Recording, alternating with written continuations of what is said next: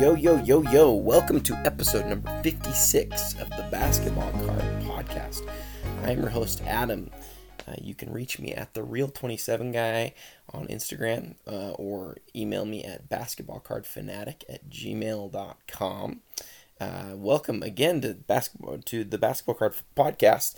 This is the original Basketball Card Podcast, and that is why it is called the Basketball Card Podcast. I want to tell you, I don't think it's any secret. This world of sports card podcasting and content over the course of the last year especially has blown up in a way that I could never have predicted back when I started in 2016 or 2015. I took a 3-year hiatus, but I'm back and have been recording every couple of weeks. And so for those of you who are new, I've looked at the numbers. I know there's a lot of people who have been listening recently who hadn't been listening up until recently. I want to thank you for joining. I'm grateful that you would listen, that you download the podcast. Obviously, always like and appreciate any sort of sharing or liking or leaving ratings and that sort of thing. And feel free to leave me any feedback if you want to as well.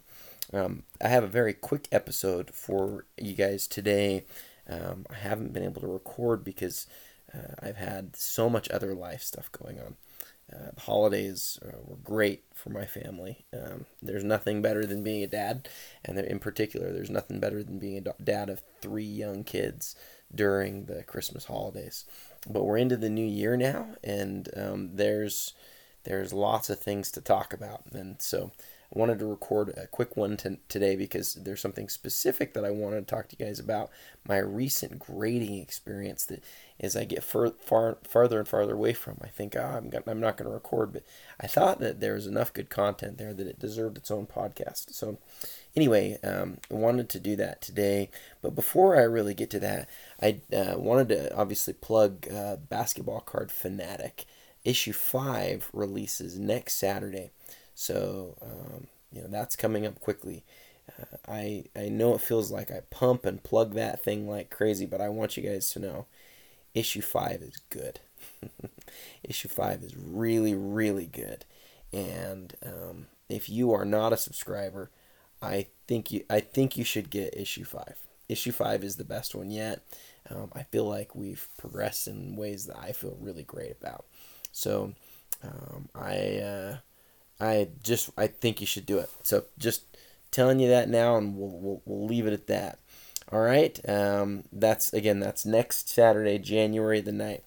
If you wanna grab an issue, or if you wanna just grab that issue, it's just $10, and go to paypal.me/basketballcard, paypal.me/basketballcard. Put in the $10. Send it my way, and yeah, you'll get that next Saturday along with everybody else. So I'd love it and appreciate it if you're interested in that. Okay, all right. Today I want to tell you about my grading experience from this past year. Finally got my box back about 2 weeks ago, and I want to tell you about that experience because it encapsulates a lot of what was frustrating about 2020. And some of the problems that came in 2020 because of the boom. I did another episode on the boom called, when the boom grinds the hobby ecosystem to a halt, or something like that. And so I don't want to belabor that, but I want to tell you this story in particular because there's so many things to it that I think are that you can learn from, and things that you guys might find entertaining or interesting. So. It all starts kind of. Let me give this as a background. I have graded a ton historically. For those of you who've been around for a long time, I've been around for a long time. I've been in the hobby for over 30 years. I worked at a card shop for a long time, and the hobby's been really the basketball card hobby's been like the main hobby of my life.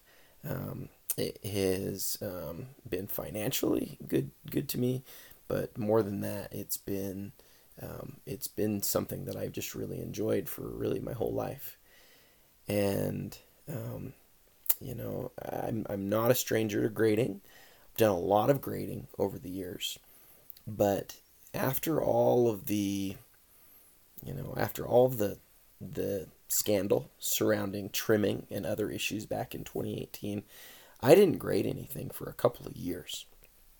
And that might surprise some of you guys, because so many people have made so much money and been able to grow their PCs through grading and through flipping those cards. That has never been my way of sort of growing my PC in the hobby. As we talked about before, there's a million ways to collect, and there's a million ways for growing your collection. And mine has never been through just grading stuff and then selling it. But I know that it is for a lot of people. Not looking down on it, but after what happened with the graders in 2018, and sort of realizing some of their faults, realizing maybe how many issues those companies had and how many cards that they'd graded incorrectly, and really losing a lot of confidence in them, I thought there's no reason to grade my cards anymore. And so I didn't for a few years. But as a couple years went by, it did seem like some of the cards in my collection had grown so much in value that I really wanted to have them graded, so that I could point to that grade later when I wanted to say, hey, this is how my card stacks up in my collection, or if I were ever to sell some of those cards. So I had a couple of cards that I really especially wanted to get graded. I haven't sold any of these things, but I have the Kobe Bryant 2012 Gold Prism 1 of 10, the Trae Young Optic Gold Vinyl, that's the Superfractor, as they called it in Topps Chrome, rookie card. I had a quad auto with Jordan, LeBron, Kobe, and Garnett, and I had a few other cards that I really wanted to get graded. And more importantly than that, I had a friend who brought me his childhood collection that he'd put together with his dad. I've talked about this one on the podcast a couple of times. They had the most amazing collection from the mid 80s. They had 3 Jordan Fleer rookies. They had a Jordan XRC from Star. They had another 16 Jordan Star cards and 3 Fleer sticker rookies, and just all amazing stuff that had basically gone untouched, that was sitting in the original recessed recessed holders, or the ones that weren't recessed, they had put in sleeves. And so these cards just hadn't been touched in over 30 years, since the late 80s. And you could tell in the box that it had been, the boxes were older than that too. They just had it in their family safe for all that time. Or like a cabinet or something, they told me. And so I wanted to help them. The reason that part of the story is important is I wanted to be able to help them to move their cards. That's why they came to me. They wanted me to help them move their cards in a way that would get them the most money. Well, since I had some cards that I knew that I had to get graded, these Fleer cards, goes without saying, you have to grade those. You have to grade the big money, really nice stuff that has been counterfeited in the past, because you need to be able to prove to a buyer that it isn't counterfeited, that it's not trimmed and that sort of thing. And so I've done several submissions over the last few months because of that. Well, this first submission that I was leading up to was all this really crazy high-end stuff that I just didn't feel comfortable having out of my hands for too long, especially with COVID and how the grading companies had been shut down for a bit. I wanted to get the cards out and back graded as fast as possible. So I did whatever the fastest submission is. I think it's 2 days or whatever for the Kobe Gold, the Trae, and a few of those Jordan cards, the Jordan XRC and the Jordan Fleer rookies. I did them all 2 days. And I got them back reasonably quickly, and I thought, okay, well, that was nice. I'm glad that I got those back quickly. Got a couple of my cards back, got the cards back from my friend, started helping him move some of those. Some of them he actually he and his dad ended up deciding that they wanted to keep. And so I was feeling pretty good about it, right? Like, it was good to get stuff back. But I still had a whole bunch of stuff from his collection, including those 16 star cards that I told you guys about. And I figured that I'd send in some of my stuff that I had in my collection that was more higher end, because I've always liked the Beckett holders, and I kind of wanted, for protection's sake, a lot of those cards to be in those holders. Whether they were the highest grades didn't matter as much to me, but I just, I had some higher end stuff that I thought it'd be nice to just have this stuff graded while I'm, sending in this other stuff, and I didn't need it to come back really quickly, and so I sent it in on a 30-day. That was my first mistake. That package had, just to tell you guys just a little bit about what was in it. Like I said, the 16-star Jordan cards, most of those were from a Jordan-only set. I forget what it's called. It might be like MJ, Best of the Best or something. I can't remember exactly what it's called, but it's a 10-card star 1985 or 1986 Michael Jordan set. And all 10 cards are of Jordan. And then there were 5 or 6 other Jordan star cards that went in with it. And then there was my stuff that I included with this package that I sent to Beckett. And by the way, Star isn't graded by PSA, so it had to go to Beckett, right? That was the only place that I could send it. But I sent a bunch of my stuff with it, and I've always traditionally really liked having thicker cards go to Beckett. I could go either way on some of the thinner cards, but the thicker cards I've always much preferred the Beckett holder. So here's a list of some of the things that I sent. Not complete list, but here's a list of some of them. So I sent the LeBron James 2017 National Treasures base platinum. So that's the base card. That's the 101 version, the 101 parallel of the base card. Pretty big card. I sent a Kobe MJ 2002 SP Game Used dual autograph to 25. I sent a Kobe Bryant first year Noir. I think that's 2015, if I remember right. Or maybe it's 2014, actually. I can't remember. No, it's first year, though. First year Noir Logo Man tag auto, numbered to 3. A Vince Carter 2005 number pieces, exquisite. It's his first number pieces card, number 15. Andre Iguodala number pieces, number 9 of 9 from his rookie year, so his jersey number on the number pieces. A Joel Embiid RPA out of the silhouettes, numbered 21 of 25 again, another jersey number card. And Allen Iverson retro credentials. It's the better version, the future version, which is numbered to 9. Bill Russell's first autographed jersey card out of Legends, number 50 of 50. So the last one made of the very first Bill Russell autographed jersey card. Kobe's first Revolution autograph in really great condition. A Kevin Durant Ultimate Collection RPA. A lot of people don't know he has an RPA, but out of Ultimate Collection. But Ultimate every year does an RPA out of 25, and it's probably the best patch of any of those that I've seen. So, that's a big nice lot of cards that I included. But again, I didn't need them back quickly because they're cards that I wasn't anticipating selling. I'm still not anticipating selling any of those. And so I was just like, yeah, I'll just get them there and get them back, and whenever they come, we'll be fine. Well, what's happened over the last several months, as a lot of you knows, the market has moved incredibly. And those cards that I sent in, along with those 15 or 16 Jordan Star cards, have obviously increased in value tremendously. And at the same time, the grading companies, but particularly Beckett, have been totally overwhelmed and unable to respond in a timely manner at all. And so it turns out that 30-day idea was just really a really bad idea. I sent those cards in on July 17th, 2020.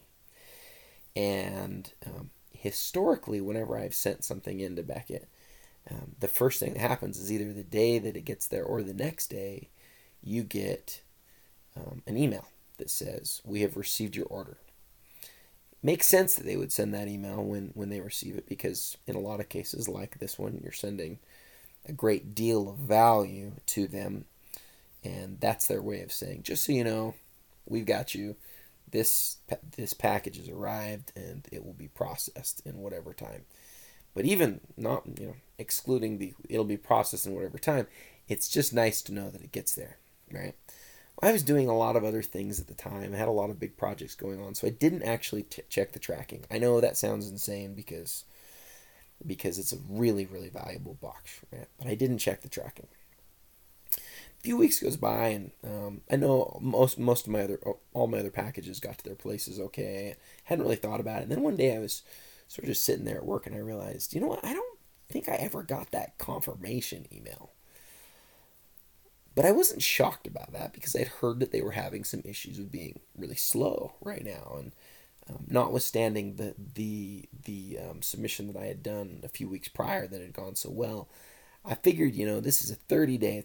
It's gonna take a while. It's gonna take longer than 30 business days. I get that. It's fine. It's gonna take a lot longer than 30 business days. That's fine. I get that. So I waited a little while longer. After about 3 or 4 weeks, I was like, I need to check at least the tracking on this because it's not even gotten there. This is weird. So I go to find my tracking. Well, I made a huge mistake. Huge mistake number 2. I couldn't find my receipt, guys. I couldn't find my tracking. I didn't know where my package was. And I was suddenly now very worried because although I'd never had any issues with Beckett, I've seen issues with the post office. I've actually done pretty well with the post office too. I've had very, very few issues. But now I don't know if the package is there. I don't know if everything's okay. And I am just worried. I look all over my house. Well, in one place that I basically have never put a receipt before, I finally find it, finally get the receipt, and go look online, and I can see that the package was delivered and signed for by somebody at Beckett's website.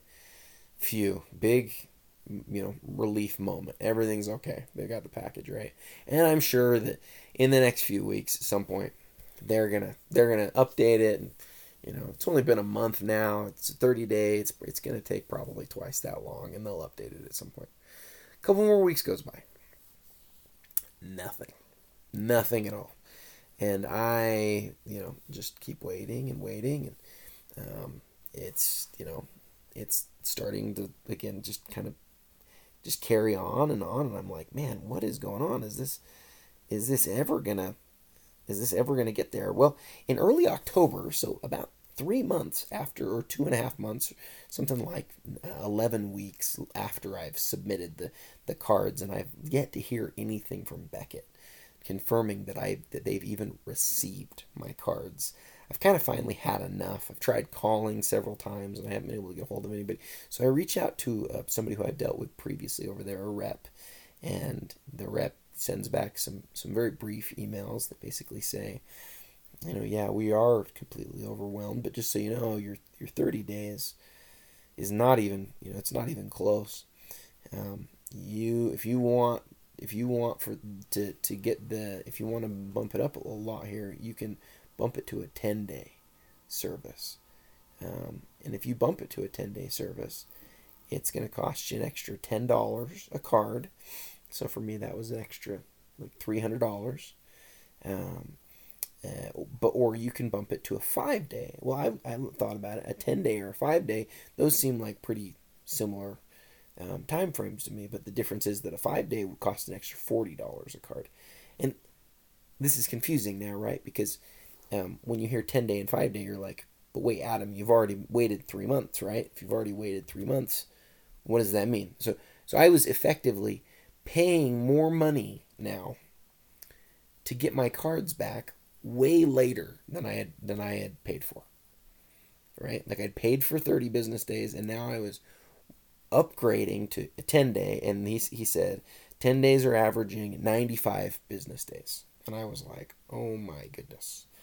10 days, 95 business days. But it was either that or pay $40 a card, which is going to be over $1,000 extra to me. And again, I didn't even really care to have the cards, so I have the cards graded other than the star cards for my friend that I needed to get graded to be able to really sell those at max value. The other stuff I just didn't care about, and I didn't really feel permission to say, well, on this group, can we just do this, and on that group can we do that? And I did want to get the cards back, especially with COVID and things. And so I just went with the $10, and I thought, okay, we'll just wait till the 95 days. So I wait a couple more, another month or two, and I get into, probably like the end of November, and I'm like, okay, we got to be getting close to this 90 days. So I do the math, and it's been 90 days. And so I messaged the guy, and I said, hey, just want to make sure if this still looks good. And he said, yeah, you're getting close. He's like, yeah, the average on this has been 95 to 105 days. And I was like, oh, shoot. Well, maybe I do have to wait a few more weeks. So I wait 3 more weeks. And after I wait 3 more weeks, he tells me that the average has moved from 105 to 115. So in those 3 weeks, I actually didn't make up a single day. In those 3 weeks, I had not moved forward in line at all. And he explained to me that what had happened is that there had been a lot of people who had submitted fast submissions, and so that had actually bumped mine back. And to me, that was really like the final straw. And I said to him, I can't do this anymore. And I actually said something I'd never really thought to ask a grader before, but I said, can you just send me my cards back now? I don't even need them graded. If you could just send them back, that would be great. Well, after a little bit, we were able to finally get those cards graded, and I didn't, and that was great. They've now gotten back, and it took over 5 months to get the cards back. I forgot to mention in the middle of that very key, or no, I did mention the 10-day. So in the end, my 10-day submission, it started as a 30-day, but whether I would have started as a 30 or a 10 is actually irrelevant here, because they were giving me the 10-day treatment in the end. In the end, a 10-day order took over 5 months to receive. And it took a number of phone calls, and it took a number of emails and working with them. And I'm grateful that they were able to get it done and get the cards back to me. I just don't actually care too much that the cards got graded, though. And I don't, it didn't add any value to my cards. I'm coming across as kind of more jaded than I am right now, but it was a really bad experience. And I told you about the mistakes that I made. I think I learned some things, and I want to talk about some of those things, but I also want to talk about some of the things from when I got the cards back that I think are interesting, that I think you guys may be interested to know. I made a huge mistake at the beginning. There was really no reason to grade these cards. Most of them, as I just listed off to you, most of them are jersey numbered, like rare, like important cards for the players, and I was just getting them graded so that they could be in the similar cases as other cards in my collection, sort of for uniformity's sake. That just doesn't matter, though. Like, I think about like how I think that'll protect them, and how I think the grades make them look better in a lot of cases. It just doesn't matter that much, though. It is nice. It's nice to have the card in the holder and all that, but it doesn't matter that much. And for the time and for the cost, it's hard to imagine me really even grading cards again, except for when I have like a situation where I'm gonna sell, or there are some specific cards where it's where the grade or the condition really matter. But those aren't usually the cards that I sort of collect. I care less about that than a lot of people do. And so I don't know if I'll grade again. That sounds strange, but I think I should have just kept them raw. And they're not. They weren't cards I was looking to move. So I think those were some mistakes. When I got the cards back, there were 3 things that I noticed that I want to describe. The first thing that I want to say that's a real positive, actually, is that the cases at Beckett have been upgraded. You may not have realized this if you are just somebody who is looking online at the cases, but the cases feel better. They feel like a higher quality, sturdier. They feel sleeker. They look they look clearer too. I noticed this especially on the Kobe Revolution autograph. It just looked, you know how the PSA case looks so clear? The Revolution looked really clear through the Beckett case, and I think it's worth mentioning that because Beckett's taken a lot of flack this year, and again for good reason. But if they really have improved their cases, I think it's worth mentioning. And I felt like the cases were a lot nicer. There was no cracking. They didn't look like they would crack. They just looked a lot nicer than they have in the past. And as I was looking at them, I thought maybe this is in my mind, but it's not. They're definitely different. Beckett went through. If you haven't heard about this, Beckett went through some issues a little while ago where some of their cases were being faked, and there was a patent number on the bottom of the case. That patent number is no longer there. By the way, for those of you who are worried about Beckett's cases being faked, PSAs have been faked many times before. Not the current model of the case, but several cases in the past have been compromised. So this is just something that you need to know about in the hobby. Most of you who are listening probably know this already. It's old news to you. But for those of you who don't know that, just because you see a holder doesn't mean that the holder is real. And so you got to know that the card on the inside is real. And that's why, one of our favorite sayings around here is buy the card, not the grade.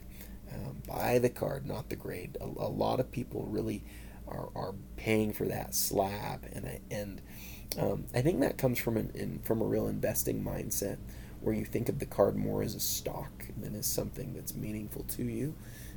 Again, there's nothing wrong with that. Collect how you like. That's for you to do your own thing. But I want to mention that the cases are better. Number 2, the grades were low. Everybody who has ever gotten their cards graded says that. I know. I think I'm pretty realistic on these things. When I sent in the Trey gold vinyl a little while ago, I knew it was either a 9.5 or a 9. And I knew that the centering would either get that 8.5 or it would get bumped to a 9. I had several people. I asked a lot of people, and I had people tell me it really does have a really good chance at a 9.5, but you don't know for sure. It came back with the 8.5 centering, and so it got a 9, and I was fine with that. Whatever. Never going to try to have it bumped. That's not how I roll. It's not how I do things. But it could be a 9.5. 100% could be a 9.5. It's not how I do things. It was fine that I got that though, because it was within sort of the realm of what I thought. All of those other cards that I sent in on that submission were in the realm of what I thought. The Jordan the quad autograph probably deserved a 10 on the grade, and it got a 9. So there's a couple little nitpicky things here and there. What I will tell you about this submission is that every single card, guys, every single card in the submission was a half grade or more less than the range of what I thought was normal. Almost every card you can say this will be a 9 or a 9.5. This will be an 8.5 or a 9. And for those of us who've been doing it for a long time, we get really good at it with reasonable accuracy. 90 to 95% of the time, you know how something's going to grade. None of these cards graded as high as I thought they would. Not any of them. None of them, guys. I'm trying to be as clear as I can be. It is so crystal clear to me that if you got your card graded months ago versus now, you made a good decision. And you hear people sort of talking about this out there. I'm confirming that this is true.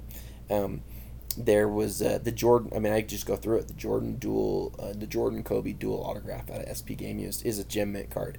If it's not a gem mint card, it's definitely a mint card. 8.5. Like, I just looked at it and I'm like, okay, I guess. Every card in the submission was like that. Nothing even got the grade where I was like, yeah, that's that. It'll at least. I guess the Joel Embiid I sent in a PSA 9 case, and I was like, because the PSA 9 case cracked a little bit, and I'd rather have that card in a BGS case because, again, I don't like PSA thick cases. So that card came back as a 9. But other than that one, guys, nothing came back as high as it should have.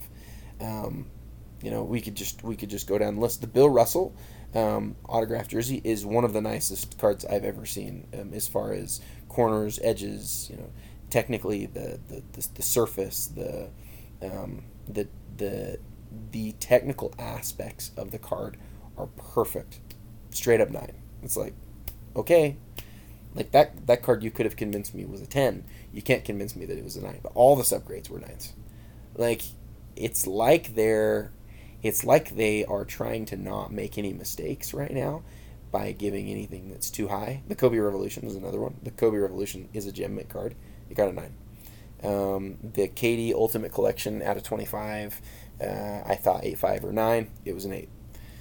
And so, obviously I'm bitter and I'm frustrated that things didn't come back as high as they could have, but I don't actually care a lot. Like they're not cards I'm gonna sell.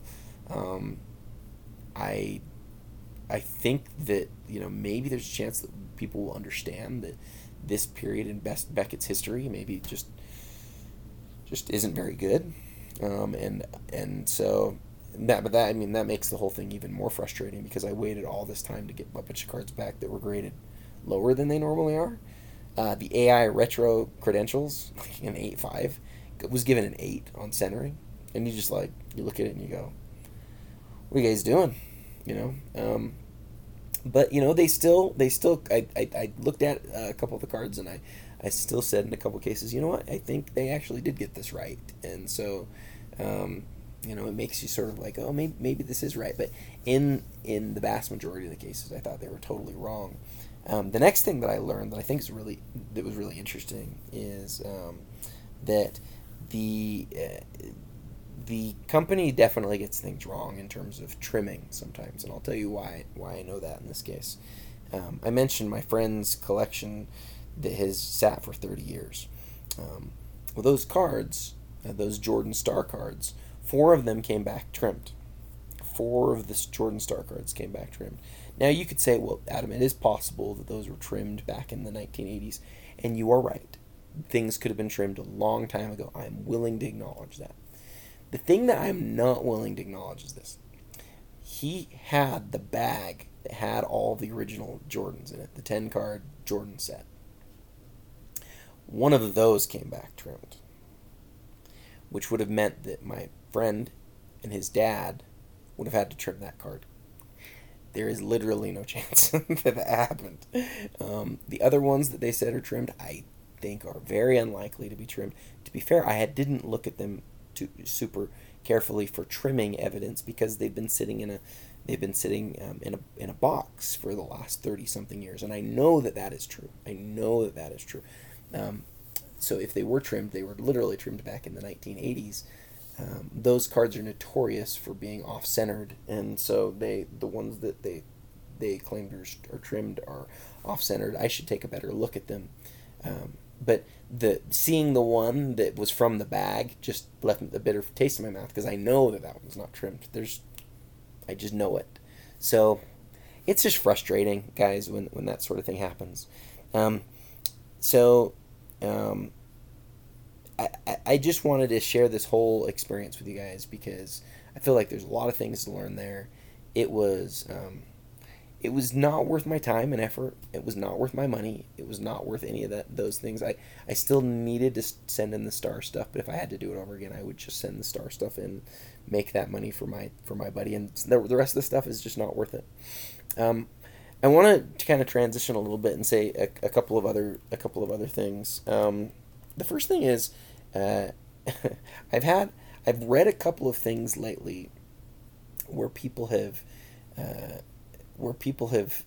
talked about the idea of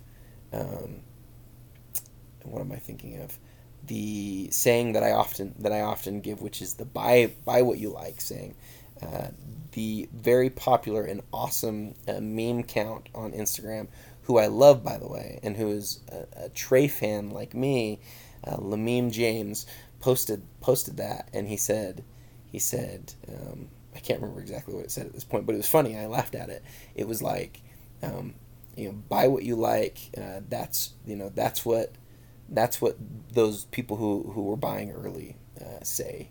And it made me laugh because the thing that I guess I've never really realized is there's this connotation where when people say buy what you like, it's kind of like there's also this idea like that there's an amount of cash that's associated with what you like, right? Like you don't just get to buy everything that you like because stuff is really expensive, and that is a really good point. The thing that I want to say is when I say buy what you like, there's something else encompassed in that. Like, what I'm not saying, I want to make sure I clarify this. When I say to you guys that you should buy what you like, I'm not saying buy whatever you like. Okay, I'm not just saying regardless of price, or buy whatever you can afford. I'm not. That's not what I'm saying. What I'm actually saying, the longer version that I would say is, don't buy what other people tell you to buy. Don't buy what is popular amongst groups of people who you might be seeking to impress. Buy what you like. Does that make sense? It's not about like buying something. It's not about like the money. I'm not talking about that. I'm not talking about like, and I'm definitely somebody who lives massively within a budget, and so I'm not saying overspend. I'm not saying a lot of those things. But what I'm really saying is don't go out and just seek to keep up with the Joneses. Don't seek to just do what other people think you should do. And we have an article coming up in the magazine, I believe in issue 6, so the one that comes out in February. Yes, we're quite ahead. We have a lot of people who are writing, who are interested and kind and good about supporting the magazine, who I'm very grateful for. And I believe it's in that issue where one really smart collector talks about how keeping up with the Joneses is not what you need to do, and it's not helpful. And it really resonated with me. I read it the other day as we were planning for issue 5, and it just really occurred to me, like, don't do that. It doesn't help you. It's not good. It doesn't do you any good to try to just buy things to be popular or to be well liked in our hobby. Don't do that. Buy what you like. So that's really what I'm saying there. But like I said, I got a kick out of Lamim's, out of his meme. He's hilarious. He's one of the best follows on Instagram. There's lots of funny things that he shares. He does these weird ones where like he makes Trae Young look like a girl. Those ones are weird. Lamim, if you're listening to this, those are strange. Those aren't exactly my thing. But some of the other stuff is really funny, and so I love him and think he does a really good job. But I wanted to clarify that because I think that's really important. 2020, just some quick reflections on 2020, so we can look back and then never have to look back at it again. From the perspective of the world, it was a year like any like no other, and I think we'll all look back at it with just sort of this, gosh, at least I survived feeling. It was really hard, right? For those of you out there who, like, my family kept me sane. I just have such a good support system. Like, I have my kids and my wife, and life is good. For those of you who don't have some of those things, I can imagine it was particularly difficult. Even if you're somebody who's a loner, somebody who doesn't want to have people around you a lot, like 2020 was hard. And so I hope that the hobby was good for you. The hobby certainly as a whole took in more people and took in more money than it has ever taken in during my lifetime. The hobby was booming in a way that I just couldn't have ever imagined that it would. And now here we are at the beginning of it. It just doesn't seem like there's any sign of ever slowing. The infrastructure, as we've talked about on this podcast, and as I've talked about ad nauseum on Instagram, the infrastructure is having massive investments placed in it, and that those investments in the technologies and in the people and in the processes and the grading companies and the consigners and in really, guys, like in the marketplaces in 20 different ways, that money is going to create an ecosystem that is strong. And it just, I've been saying this for years, guys. Like, when people are like, see, I told you that. You hear people do this on podcasts all the time. Like, I try not to do that too much. Like, I literally have been talking about these things for years. Like, I started talking about a card hedge fund 4 years ago. And I had people who were well known in our community like kind of laugh at me, like, Adam, that's not something that can work. It's not like it's happening. The whole fractional ownership idea, like, we've been talking about this for years, guys. It was always going to happen. There were always going to be card funds. There was always going to be fractional ownership. Athletes were always going to come back and buy into cards. These sort of things were always going to happen. And they've happened. And hopefully you listened along the way. And hopefully I listened along the way, right? Hopefully we all took the right advice and made the right decisions. Because if you did make the right advice, you probably have seen some really incredible appreciation. This is something Andy talked about in issue 4. He said something to the degree of, like, if you love cards, or if you saw something in the investment potential in this, you saw something that really smart people didn't see for a long time. And I think that's really cool. That's basically what he said, and I agree with him. It is really cool. And we're not at the end of this. We're not getting near the end of this. This has a lot of room still to grow, and there are a lot of people who are very vested, and there's more people who are trying to bring people every day. We have legitimate like famous people who are coming into the hobby, guys. We're hearing about the hobby every day on ESPN.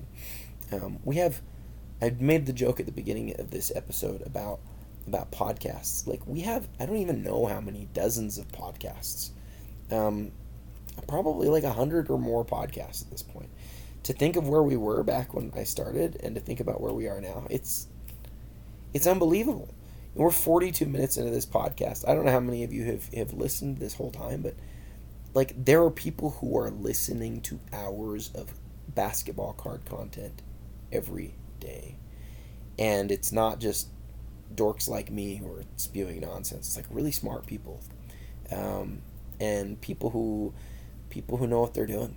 And so for those of you who have been here for a while, who have been highly invested in cards, or said another way, who have bought all the cards that you wanted to get that were higher end and felt like you were taking a risk a couple of years ago when you were buying a card for $500, and that card's now worth $10,000, like, congratulations to you, because you saw something that other people didn't. You took risks that other people didn't, and it's worked out for you.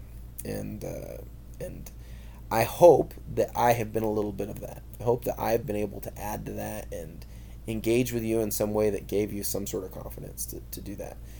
I have had some people over the course of the last couple of weeks, this has been kind of cool, but I have had some people over the last couple of weeks say to me, hey, Adam, thank you over the years for talking the way that you have, honestly and openly, not in a way where you're trying to just promote your own things, but where you've been willing to just say, hey, here's what I think is going on in the market, and this is what I think you should do, because your ideas have resonated with me, and I have made decisions that have been based on that. It kind of scares me, because I don't want to be making your decisions. I don't want to really influence that, but I like to at least say, hopefully though, you've been able to feel, based on how I collect and based on how I look at the hobby, hopefully you've been able to get this sort of sense from me, and in all the things that I've said on this podcast, that this is something that we kind of saw that was a possibility and saw that might happen. And here we are. And who knows what will happen going forward, but it's cool to be here right now. If you have made it to this point, if you've made it 44 minutes in, I'd like to make you an offer. You ready for this offer? Here it is. I said at the beginning, issue 5 is good. Guys, issue 5 is so good. I was looking at it. I just let you see behind the curtain a little bit. The articles are done. They've been sent to Black Griffin Cards, where he will do a lot of incredible design work. He's amazing. He makes that magazine look good. I've seen the cover. The cover looks amazing. He hasn't showed me any of the other stuff on the inside, but I know what's in this month. I know what the indices look like. We've changed the indices a little bit along with some of the data, or some of the, not some of the data, I shouldn't say that. Some of the, we've added a couple things to those pages. The articles this month are like the interview, the whole thing is so, I'm like bursting out of myself right now to just tell you, like, issue 5 is so good. It is so good. It is so good, and I am like pleading with you to please order issue 5. It's only $10, guys. If you saw the number of hours that go into creating this magazine, I think you'd feel great to know that you're only spending $10. You may even think you don't you don't want to read a magazine. You may not think that you need that in your life. I'm just telling you, order issue 5. If you don't like it, I've said this before, if you don't like it, tell me and I will give you your money back. If you like issue 5 and you think, if you can think of somebody who you can share it with, please do. For those of you who have made it to this point in the podcast, we're at the end. Here's the deal. I'd love for you to be able to get issue 5, $10 and it's yours. If you just want that, that's great. Just get issue 5, $10 and it's yours. Again, paypal.me/basketballcard. But here's 2 other offers for you. Okay, just for you guys who have made it to the end of this podcast. If you want to get caught up from the beginning, if you are somebody who's listened to me for years or whatever, if you like the podcast and you want to learn about, if you want to see what this magazine is all about and you want to get it from the beginning, I will give you issues 1 through 5 for $35. Same website, basketball card, or paypal.me/basketballcard. It says on the website all these different amounts. Just pay the $35. I'll make sure you get issues 1 through 5. Okay, and then lastly, if you want everything from the beginning, issue 1 all the way through issue 13, so a year subscription, it's yours for $80. Okay, $80 for the subscription, $35 for the first 5, or $10 for just issue 5. I would love to get it to you. I think the magazine is progressing, has become something that I think will be meaningful to you, even if you don't think you're a magazine person. Just please get issue 5. It's really good, guys. It's really, really good, and I think you'll love it. Hope you don't mind that plug here at the end. Thanks for listening to the story about the grading today. This isn't anything against Beckett. I know they've had just one heck of a year. I can't even imagine what the challenges have been like. And I'm sure they've just worked so hard, but we all collect in our own way, right? And my way isn't to, I just don't need to grade cards. I'm going to buy lots more cards that are already graded, but if I buy a card that's raw, unless I'm buying something to flip, I just don't see any reason why I would grade it. And it's sad, but that's where I'm at this point. I shouldn't say it's sad. It's not sad. It's just, I just don't care. It just doesn't matter to me what that number is on the outside. I care to look at it. I care to look at the edges and the corners and the centering and the surface, and I like to make sure that I know that it's not trimmed and altered in any way. But I don't think that card grading actually does a tremendous job of that. I think it's true. I think they've proven through time that they have made a lot of mistakes, and it doesn't satisfy my need, right? I want the card. The grade matters less. How's that? It's not going to be a popular opinion, but I always tell you guys what I actually think, and that's what I think. Again, give me a like and a review and all those sort of things. That if you do like the podcast, I need to have more people on here, more guests. I've had a lot of people asking if they can be on, and who want to be on. I would love to give everybody a chance to be on. I'm just terrible at planning, guys. Tonight, it's 1:30 in the morning as I record this right now, and I told my wife I'd come to bed at midnight. So it gives you an idea. Like I just get these episodes in when I can. I've had these things on my mind, but wanted to share these things with you guys today. I hope some of it's been entertaining and helpful. And as I always say at the end of every podcast, until next time.